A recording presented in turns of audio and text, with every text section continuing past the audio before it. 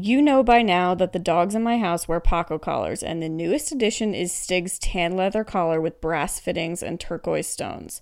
It seriously looks like the bay we bought our house on, and his smooth coat and long neck show it off perfectly.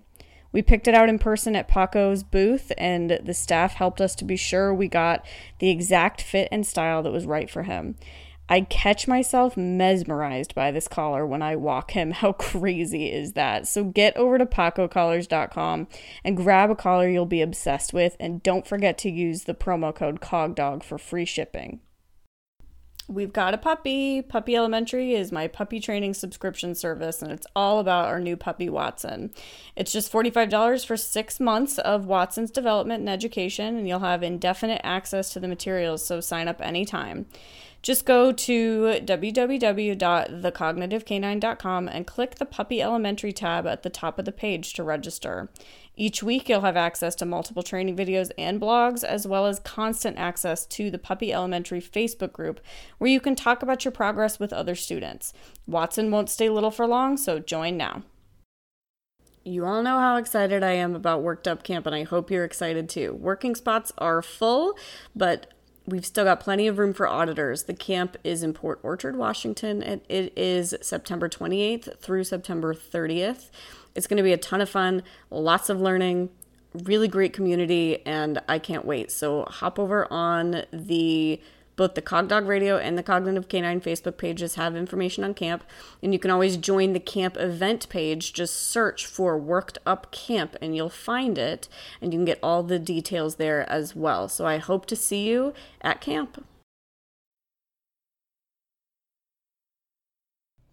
So no one's surprised, but we've got to talk some more about dog-directed reactivity. Last time I talked about this super common behavior problem, which is dogs basically barking and lunging at other dogs, usually on leash. And I talked about it in a way that felt kind of contradictory, maybe controversial to some of you guys, and I'm going to answer some of the questions that came up on the CogDog Radio Facebook page. So one of the major things that needs to be addressed is this contradiction between the idea of keeping our dogs under threshold all the time, and I'm going to kind of talk about that in a second, and also getting out into the world with our dogs. So I'm saying, get out there, unclip that leash, go on a hike, let your dog experience the world, and then most of the trainers in my field are saying work hard to keep your reactive dogs under threshold. And what they mean by that is keep your reactive dogs from reacting. I think it's really important for us to define what we're talking about. And my colleague Amy Cook did a really great webinar for Fenzi Dog Sports Academy on thresholds. Basically talked about the fact that everything's got a functional threshold. The functional threshold can change from, here to there, and it's not a super helpful thing always to talk about. So this idea of keeping them under threshold, I'm going to say that that's keeping them doing certain behaviors, eating, responding to cues, and keeping them from doing other behaviors like barking and lunging. And, that's kind of put out especially in the positive reinforcement based dog training world as the best way to be, the best thing to do. And then I'm saying, let them get out there and experience some other dogs. And yes, there's going to be some snarkiness because that's normal dog behavior, and I don't want you to worry about it that much. And this just feels very contradictory, and it feels like we don't know what to do. And so let's first get back to that idea of what it means to keep the dog under threshold. The best analogy I've heard about this particular threshold idea was from Grisha Stewart, and it's basically that if the dog is standing on the beach near the water, all 4 feet on the dry sand, we're going to call that under threshold. And if the dog is in the water, underwater, drowning, that's the dog fully over threshold. So that's the dog that is barking, lunging, snarling, snapping, and cannot respond to cues, cannot eat. And here's the tough thing about any behavior problem we're trying to solve. If we always keep our feet firmly in the sand, and we never dip our toes in the water, we never actually get to a point where we can swim. So, if I'm losing you on this analogy a little bit, my end goal for dog-directed reactivity is for my dog to be able to be out in the world and in nature, and also to attend dog sport events, and not cause a problem with other dogs. So for me, that's the dog swimming. The dog is in the water, head above water, breathing, swimming. Versus a dog that is underwater drowning is never what I want to be seeing. But in order to teach my dog to swim, we do have to go in the water. So what I'm saying is that if you don't consistently bump the threshold, so consistently go into the water and go a little deeper, you will never actually get the dog functional. And so if we just work really, really hard to orchestrate our dog's lives so that nothing that causes a reaction ever happens, we aren't actually helping them get better. Now, does that mean that sometimes your dog is going to experience something that they can't handle? Yeah, that is what that means. And it shouldn't be happening repeatedly. They shouldn't be bombarded with things they can't handle, but it is going to happen sometimes. And I talked about in the last episode that I think there's 2 routes for dealing with reactive behavior. One is training the dog to do something else instead. And that works best for situations where everybody's on leash. There's probably food involved. And the human has, a lot of involvement with the dog, like at a dog show. Okay, so I do teach my dogs to look at me instead of interact with other dogs in the dog show context. And now I'm teaching them behaviors that are incompatible with barking and lunging, but also incompatible with just inappropriate social greetings. I don't want them paying attention to other dogs in those contexts. But then there has to be another route for getting them comfortable with other dogs in the real world. And where people freak out is that my route for that is take safety precautions that you need to take, like using muzzles or long lines, but get that short leash off and get the food out of the picture and let the dog talk to other dogs. That's what I call healing by doing. And more on that later, because I am going to have my friend and colleague come on today and talk about reactivity. And then another question that came up in the Cog Dog Radio Facebook page was, how should we react if our dogs are reacting? Like, maybe I've got my dog next to me and he's growling. I'm going to say you should do nothing. Or you should remove the dog from the situation if you feel the dog is going to escalate. If we constantly put food in the dog's face and distract them away from whatever it is anytime they growl, we're doing a couple of things wrong there. We are, first of all, not respecting what the growl means. But second of all, teaching them that those behaviors will produce food for you. I mean, that is something that can happen. So let's say I'm standing, in line to go into an agility run, and person behind me's dog has invaded my dog's space and my dog is snarling at the other dog. I'm actually going to do nothing with my dog.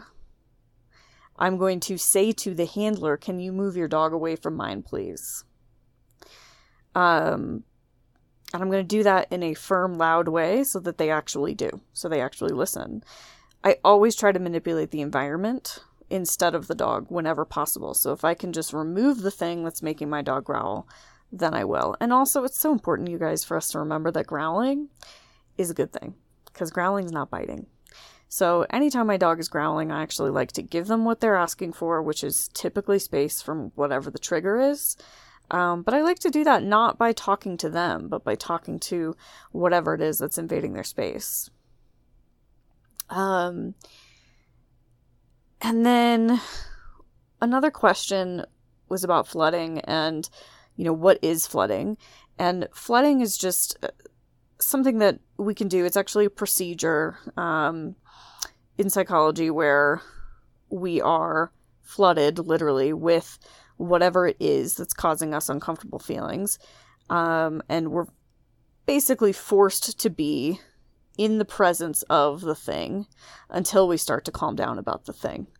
So if you locked me in a closet full of spiders, that would be flooding. I would panic, but at some point, panic can't last. It can't go on forever. And even though panic feels like it's going to kill you, it doesn't. And so at some point, the panic breaks. And I stop panicking about the spiders, and then you let me out. And then you do it again, and you do it again, and you do it again until I no longer panic around spiders. This is, just as it sounds, not a nice thing. It's not a nice thing to do, and people do it all the time to dogs. They especially do it to puppies. I think the majority of what we're calling quote-unquote socialization is just flooding. And it's really unfortunate. And so, no, I don't actually recommend flooding in the terms of dog reactivity. I would never shove a dog that is afraid of other dogs in a dog daycare or a dog park. That's not what I'm saying to do. Also, flooding does not happen by accident. You've got to really control a lot of the circumstances in order for it to happen, because flooding will only happen if the learner is unable to escape the trigger for an extended period of time, until they calm down, essentially. And it's an ugly thing. It's not something that I recommend. It's got a lot of potential fallout, and it's not what I'm talking about here. And just a shout out to Tina Davies, who is in Wales. She came to a seminar I did in Wales earlier this year, and she had a lot of really good questions because she has a little Spitz dog with big feelings, and she works really hard to keep him safe in the world. And she listened to my podcast, and it felt contradictory to what she'd been trying to do for so long. And so she just wanted to understand more, and I really appreciate all of her questions. And then just one other thing that I want to mention about the podcast last week, which is that I said I don't like dog daycares. And the fact of the matter is I don't. And you're not going to change my mind about that. But I do need to say that I know that they're not all created equal. I actually worked in a really terrible dog daycare, and I also worked in a really excellent one. And I also worked at another one that was kind of in between. And the really excellent one did serve a lot of dogs and their families. It certainly did. I still don't think it's the best thing, but I'm not going to say it's a bad thing if the daycare is run really well. Still not my choice, but certainly can be a good choice for some people, for some families and their dogs, if the daycare is run well. So I just wanted to apologize to my colleagues who may have felt kind of personally attacked about that when I said I don't like daycares, because a lot of my colleagues run daycares. I'm sure you guys are doing excellent jobs, and I'm sure you're serving your clientele in a really helpful way. I think that the who dog daycare helps the most is people, the owners of the dogs, not as much the dogs themselves. But it is important that we consider the people. It is important that we consider that half of our clientele. And so if you're running a really excellent dog daycare, I take my hat off to you, and I apologize for that statement, and keep doing it.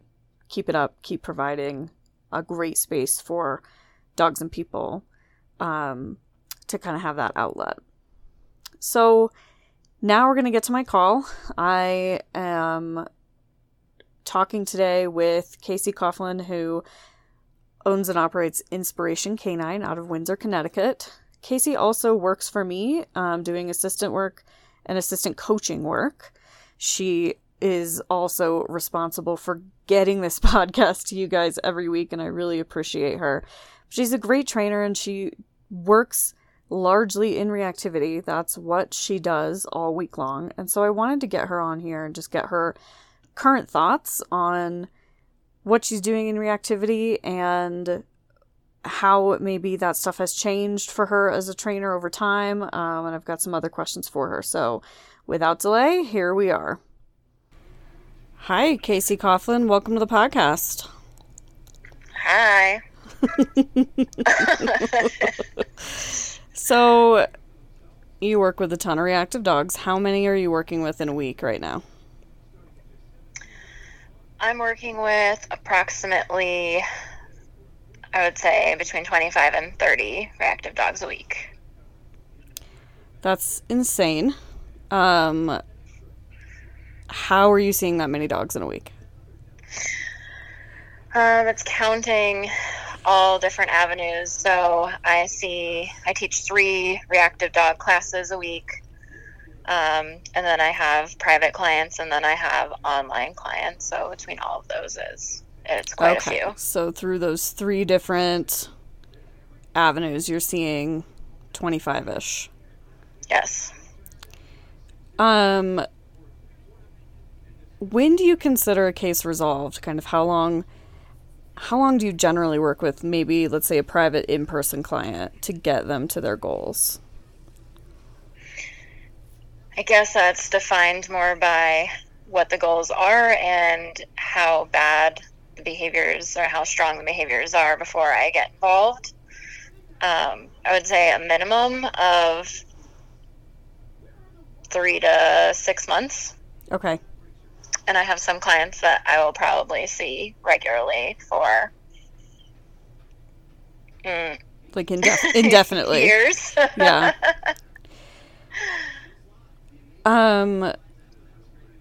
Okay, so that's a lot of dogs that you're working with for this problem. So can you give us a general overview of your process? Because I think everybody handles reactivity a little bit different. Yeah, totally. Obviously, I'm seeing dogs in so many different ways that my process is pretty much custom to the situation and the dog in front of me, because I'm going to be able to do a lot of different activities for a one-on-one private client that I am going to be able to get done in a group class with 6 reactive dogs in it, versus an online client that I might not have as many resources for neutral dogs and kind of setups that way. The first thing that I tend to do is, number one, teach some soothing type behaviors. So no matter who you are, I start with pattern feeding and scattering and trying to figure out which one of those things are actually going to help the dog recover from a reaction. Mm-hmm. And then it depends on what the goals are. So for just a pet dog trying to get through the neighborhood, we then hit the streets and kind of assess thresholds, and also then start to get some, I'm really into pattern type movements for reactive dogs. So like landmark movements, which basically means move the dog back and forth between 2 landmarks and teaching them to predict that they are going to go back and forth between those 2 things, or it can be more depending on the situation. But I start them getting their patterning down from the beginning, and some quote-unquote games, but basically just behaviors that are default imprinted into them, paid a million times, so that we can start having some alternative behaviors to produce in the situations with other dogs. Mm-hmm. And then, of course, just some conditioning protocols where, you know, we're feeding a lot for tolerating the presence of other dogs. And really, if it's a pet dog in a neighborhood, I also try and teach my clients to condition the other dog. So hypothetically, the dog that's not there. So if there's a dog in a yard, this might be an unpopular opinion, but I teach them really to throw food at that dog first.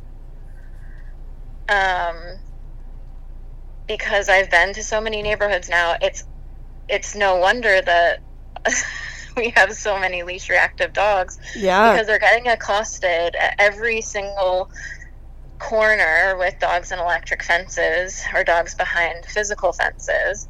And I would be distressed too if that was my exercise for the day. If so every neighbor human like ran up to you and yelled as you walked in your neighborhood. Exactly. You right would, up to the side of your sidewalk and threatened you. I would never leave my house. It's already a challenge for me to leave my house, and that's not happening. So yeah, so I like literally have them bring meatballs or something that is kind of bigger so that the dogs that are having the run at you reaction can see you throw it, and I just have them throw food at that dog first. Mostly because I'm really not under the impression that really leaving the situation with your dog is necessarily the answer. Elaborate on that a little bit. Well, so traditionally, the turn and run away scenario or duck behind a car or give yourself distance is usually the first step I've seen. Oh, yeah. But,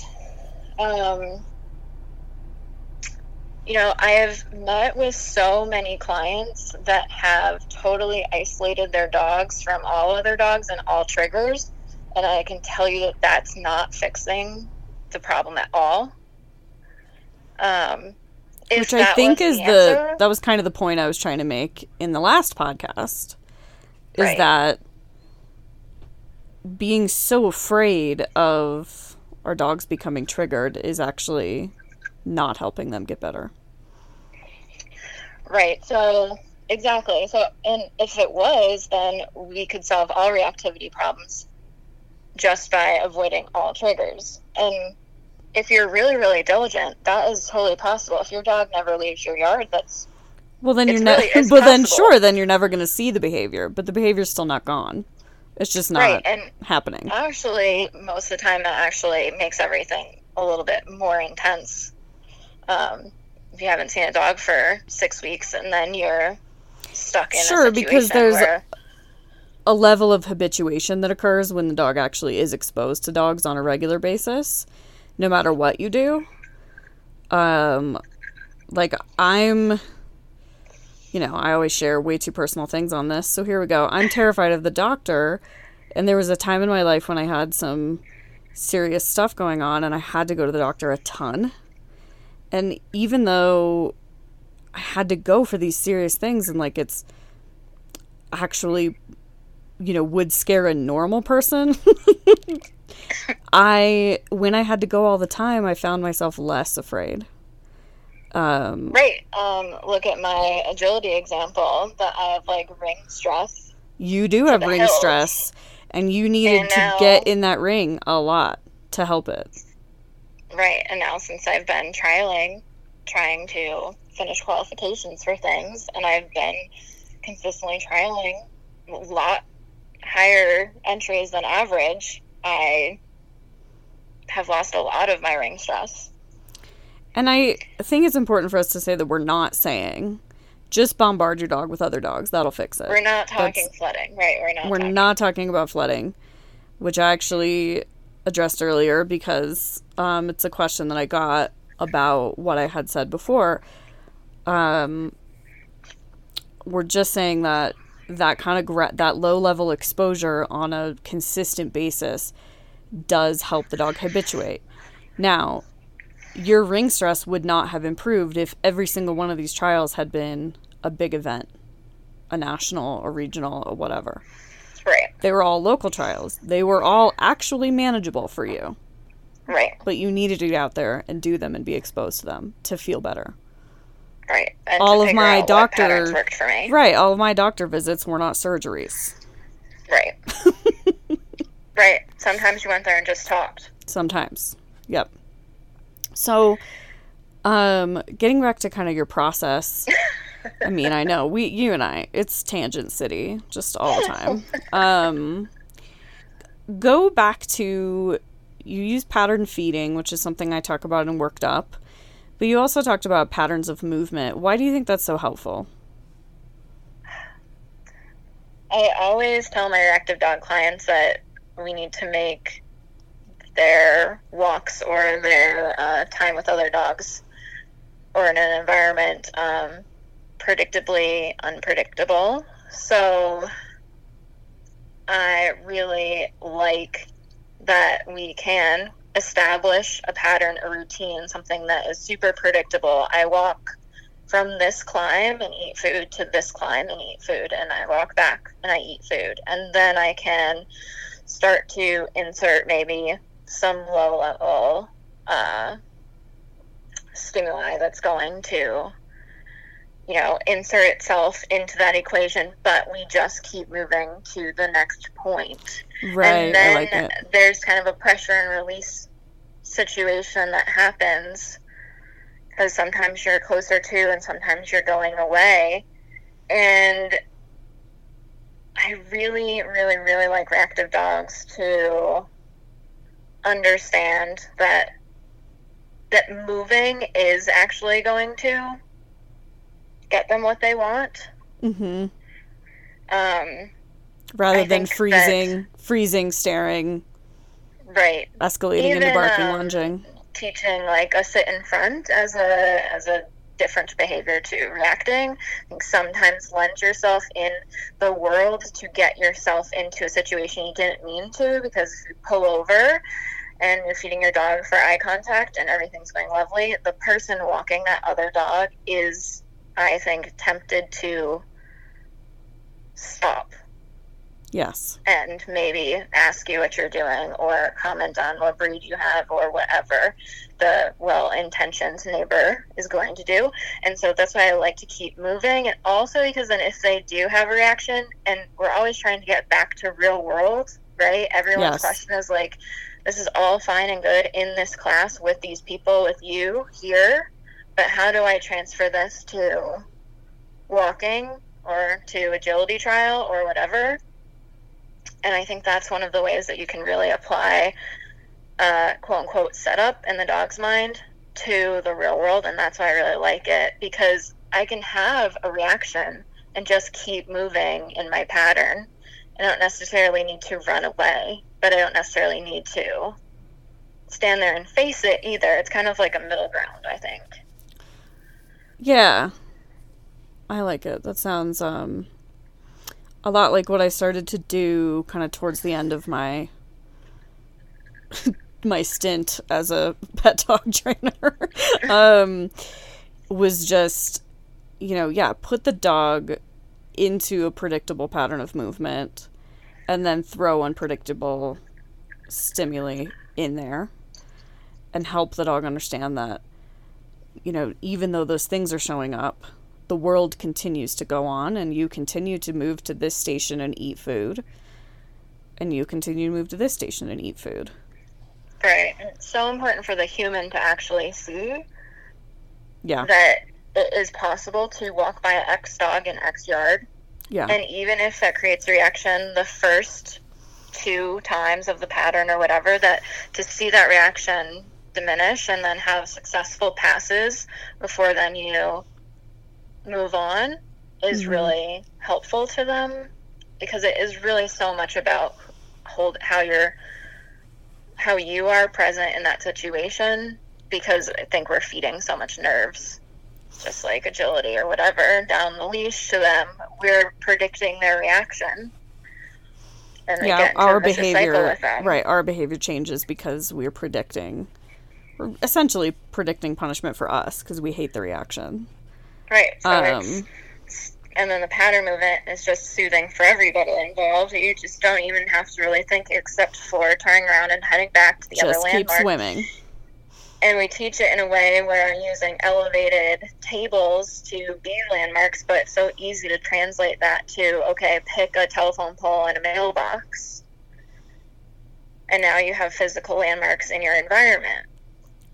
And this is what you instruct them to do, because I know sometimes you utilize neutral dogs in your work, but that's something clients often really struggle with, usually the only dogs at their disposal are the dog behind the fence in the neighborhood that's yelling at them. Right. And so again, like you talked about, you can throw food at that dog.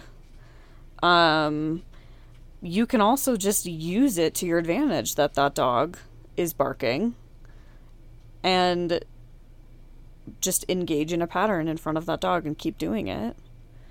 Right, and usually that's why the food throwing actually is the most beneficial, because it makes that dog more neutral, and then eventually they finish the food, and then they have their choice back to what they're going to do. So it kind of like introduces them back into the scenario as a little bit of a tougher, you know, thing, because they're like maybe then giving more eye contact again, or maybe they start barking or whining or whatever. After they've decided they've picked up all the hot dog pieces that you bombed over their fence. Have you ever been in trouble doing that? Has that, because I can just already hear the emails coming in. I know.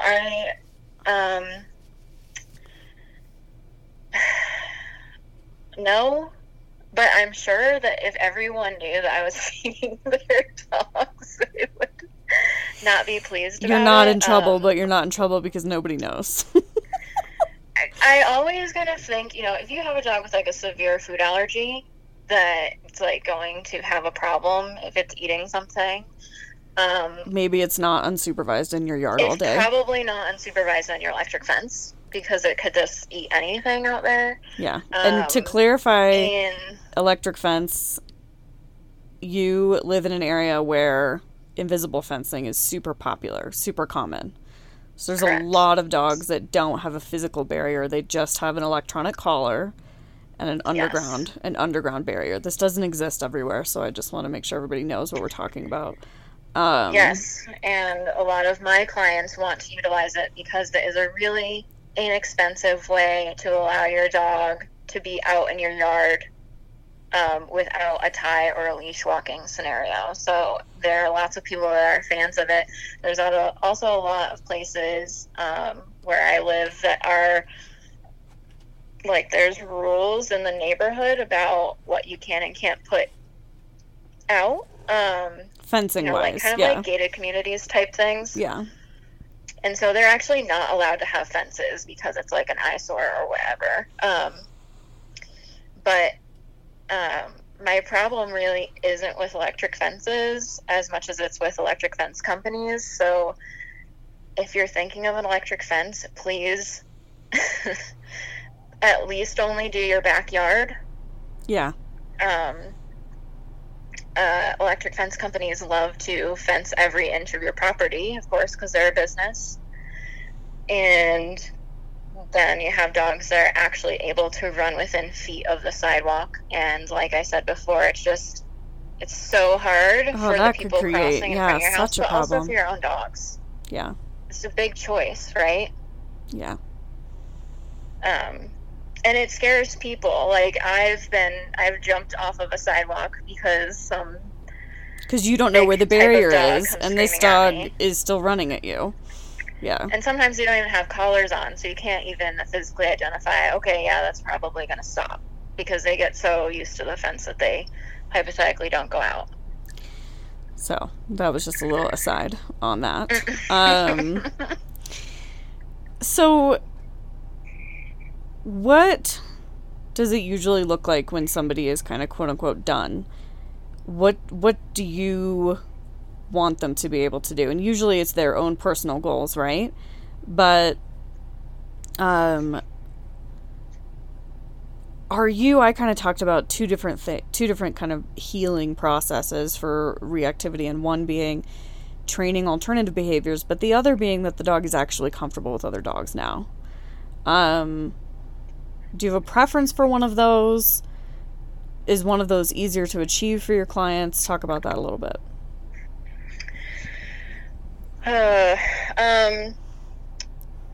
Really, I am looking for...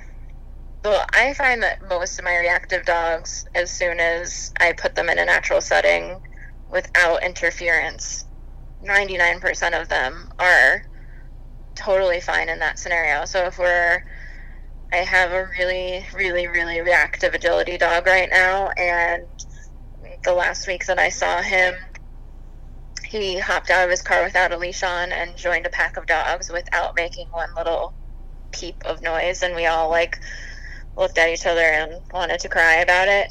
But he really, that's not the problem for most of them. The problem is a barrier or a leash situation.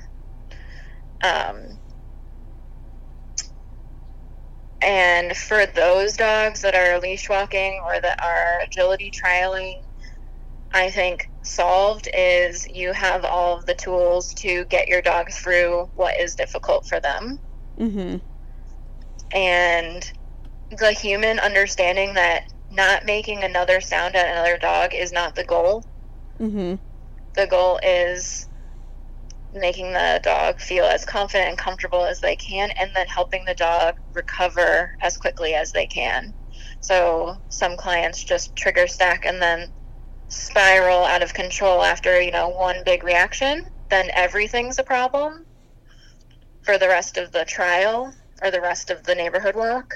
And I want them to know how to get their dog back to normal, so that the rest of the walk isn't just then a downward spiral of, sure, reactive dogness.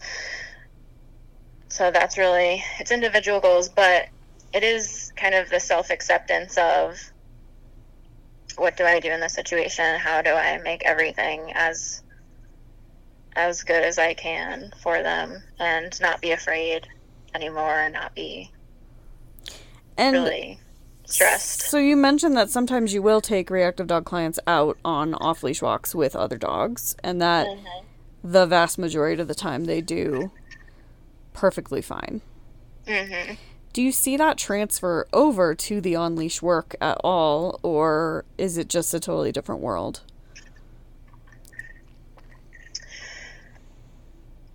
Where I see it transfer over is in the humans, is in the owners. Honestly, because so their now confidence they have stories in their mind about how their dog isn't actually going to take someone's ear off. Yeah. Like they've told themselves, and they're walking quite beautifully with other dogs. And so I think sometimes it's really hard to really trust that it is the fact that they're on a leash that is causing,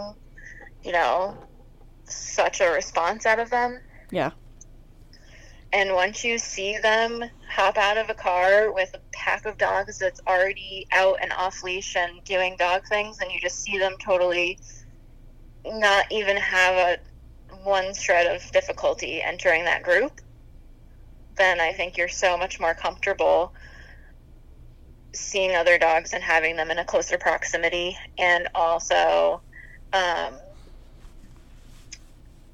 just believing that working through some of the reactions is not going to set back your progress. Yeah.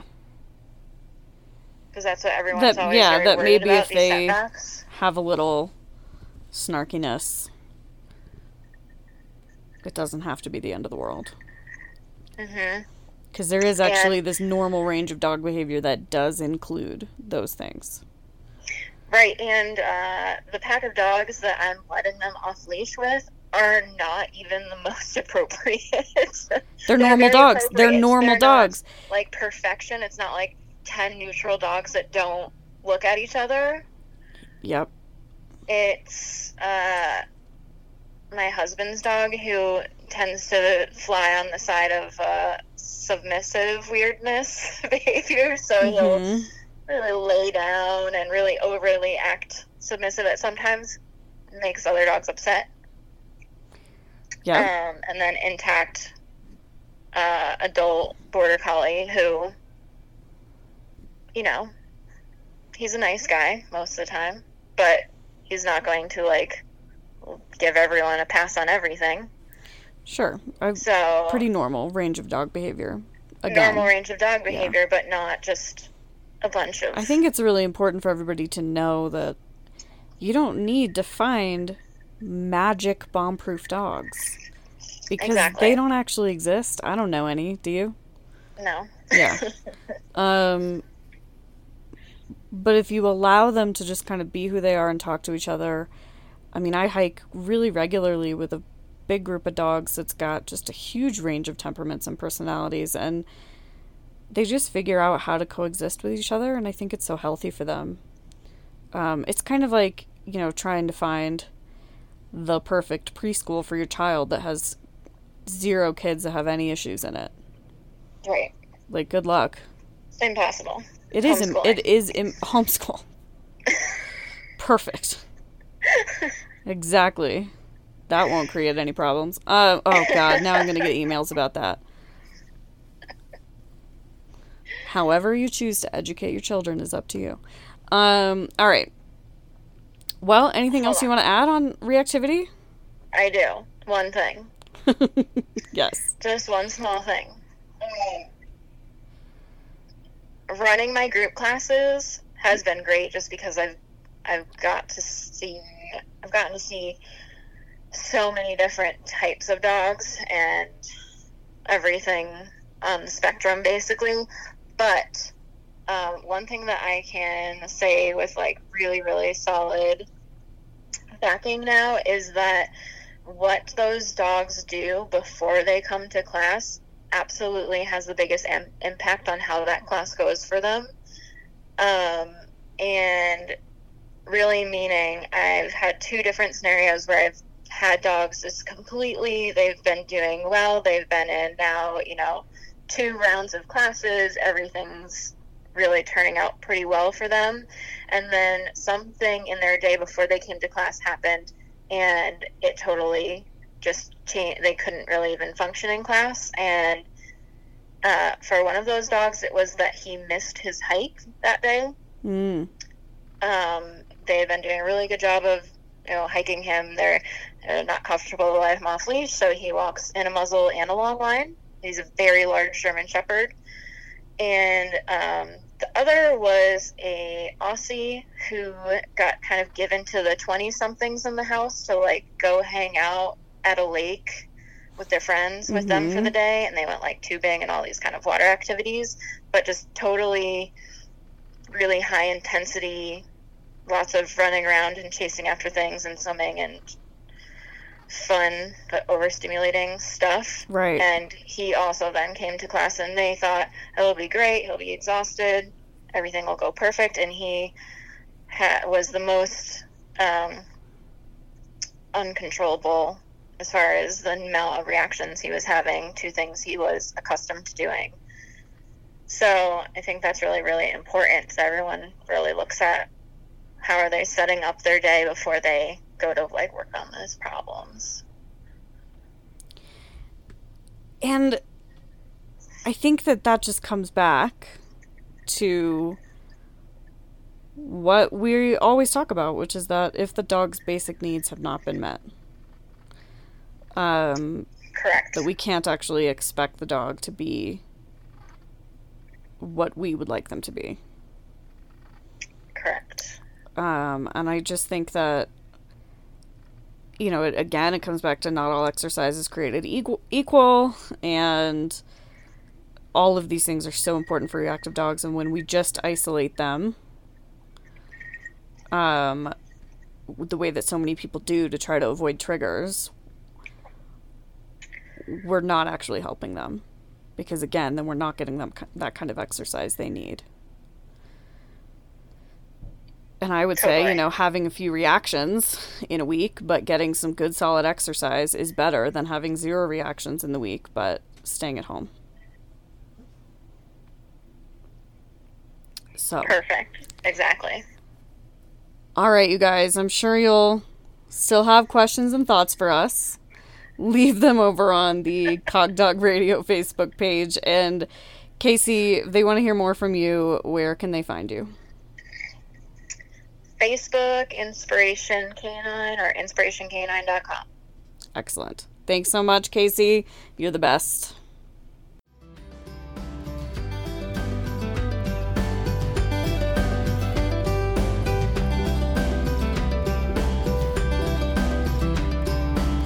Hey there, dog people of the internet. It's me, Sarah Strumming of the Cognitive Canine, and this is Hog Dog Radio, a podcast about all things dog sports and dog training. Join me as I explore my cases and considerations regarding the behavior of the dogs we live and play with. I hope you enjoy it.